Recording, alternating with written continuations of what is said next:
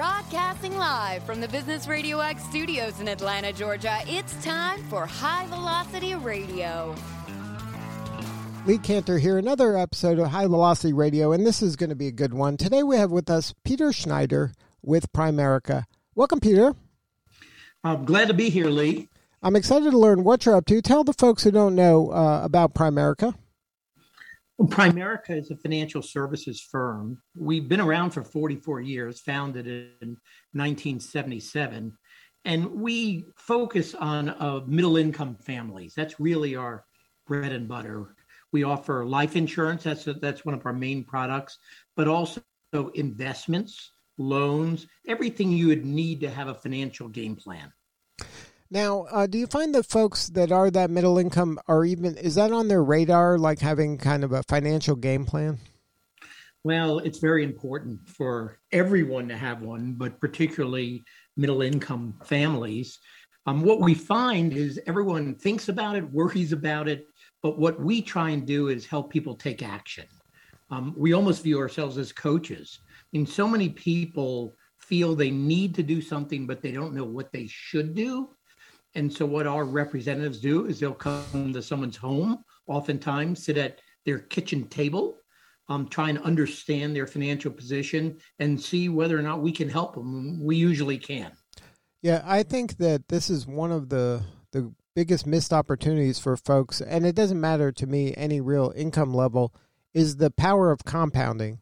I mean, the sooner you really understand how powerful compounding can work, the sooner you should start compounding something. And if you can have those conversations early and often, I think that that's a great service to a lot of folks. Well, we have a broker-dealer, so we help people with investments. We mainly set up IRAs, and you're exactly right, Lee. A lot of people are afraid that, well, I don't have enough money to invest.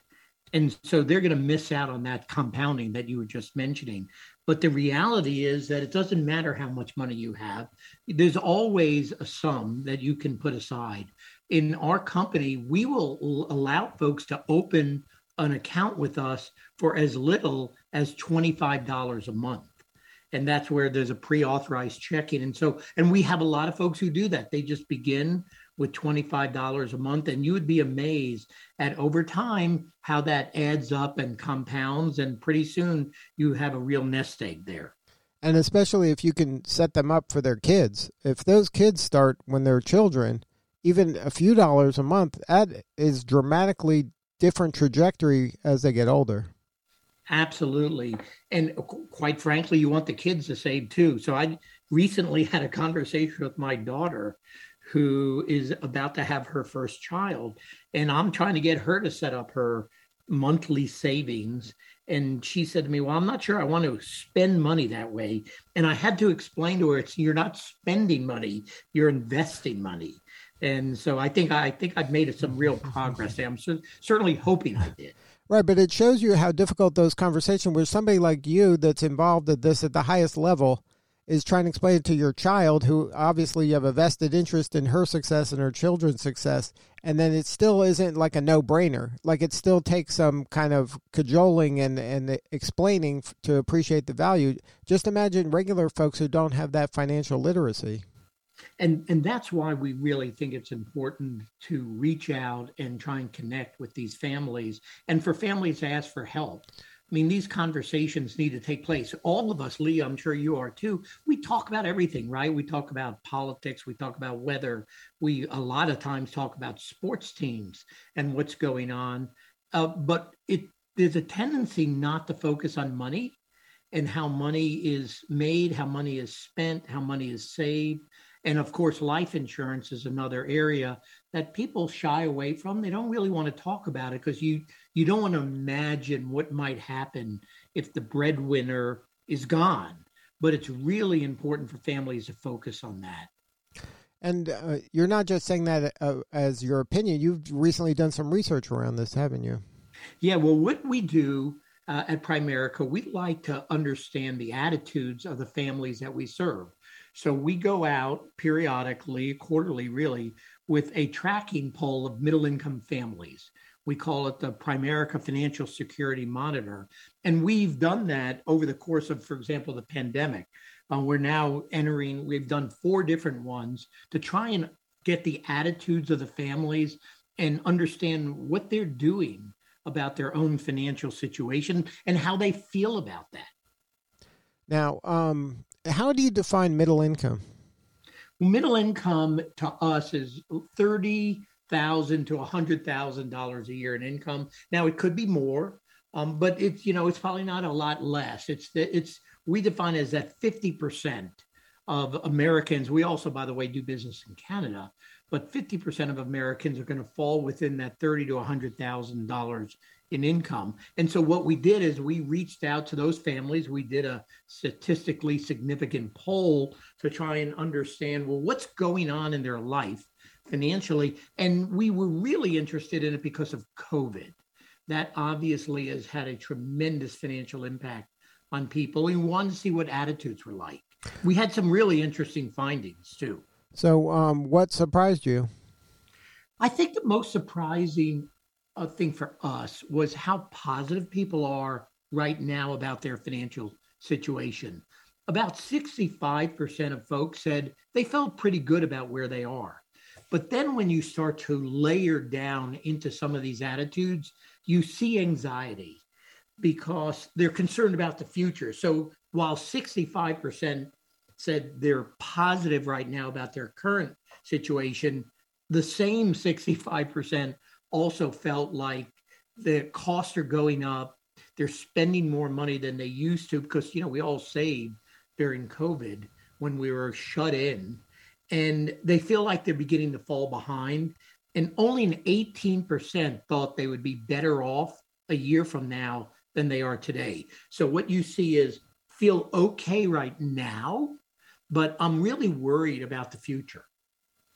So now, is there anything from that report that's actionable that people can learn from and say, you know what, maybe I should be doing more of this and less of that? Well, one thing that COVID has obviously done for all of us is to raise our awareness of mortality. And you don't want a pandemic. You don't want, we feel very sorry for the families that have lost loved ones. So many people have. And this is a terrible situation. But what it has done is it's woken everyone up to the importance of life insurance and what they should be doing. So we do see folks in our survey say they want to make sure that they get life insurance for the future. So that's one to-do item. So if someone hasn't done that, that's something that should be on that list. The other things that are to-do items that we see is the importance of saving money. People should have an emergency fund. Oftentimes they don't. And so they can't go very long if they lose their job. At the very beginning of this thing, you saw a lot of folks went on what's called furloughs, right? Furlough, I hate the word furlough because it sounds so temporary. And we've seen a lot of folks who went on furlough and they haven't gone back to work. You need a fund to help bridge the gap for that. So making sure you save money for retirement and for an emergency, that's certainly a to-do. And then just managing the expenses of the household. Inflation is going up, things are costing more, and you need to make sure that you budget properly. These are fundamentals that people need to do. Now, what's it like to work with a Primerica person? How does a person, what's the pain this individual is having where they're like, you know what, I better contact the Primerica folks because I need their help? What are some of the symptoms that they have or pain points that they're having where Primerica is the right fit for them? Well, one thing that is unique about Primerica, we have an enormous in-person sales force. It's really the largest in the industry. We have 130,000 registered representatives who have a life insurance license, and then another 25,000 who have a securities license. And what we do is we reach out to friends and families. And so you're likely to encounter someone at Primerica if you are, maybe from your church or wherever, from a sports club, whatever you're doing, hopefully you find someone from Primerica. And what we do is we are a mission-based, needs-based organization. So we will come in, we'll do what's called a financial needs analysis on you to try and understand, well, what's your finances like now and how can we help you? We're going to look at your savings. We're going to look at your life insurance.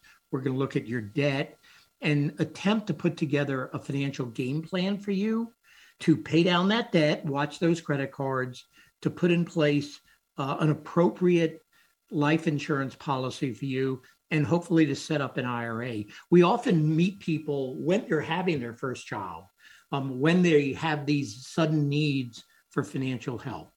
And so it's a low pain situation, by the way. Our representatives will actually come to your home and sit down with you at the kitchen table.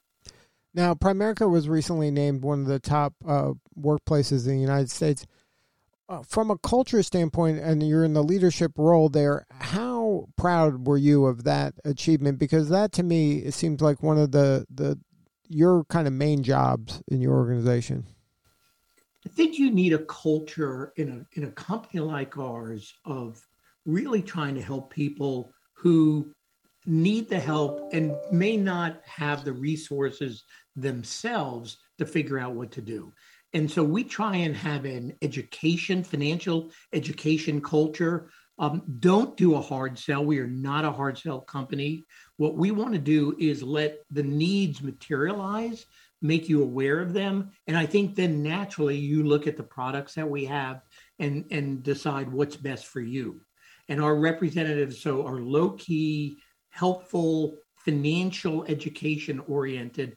And I believe that culture goes to our mission and our purpose.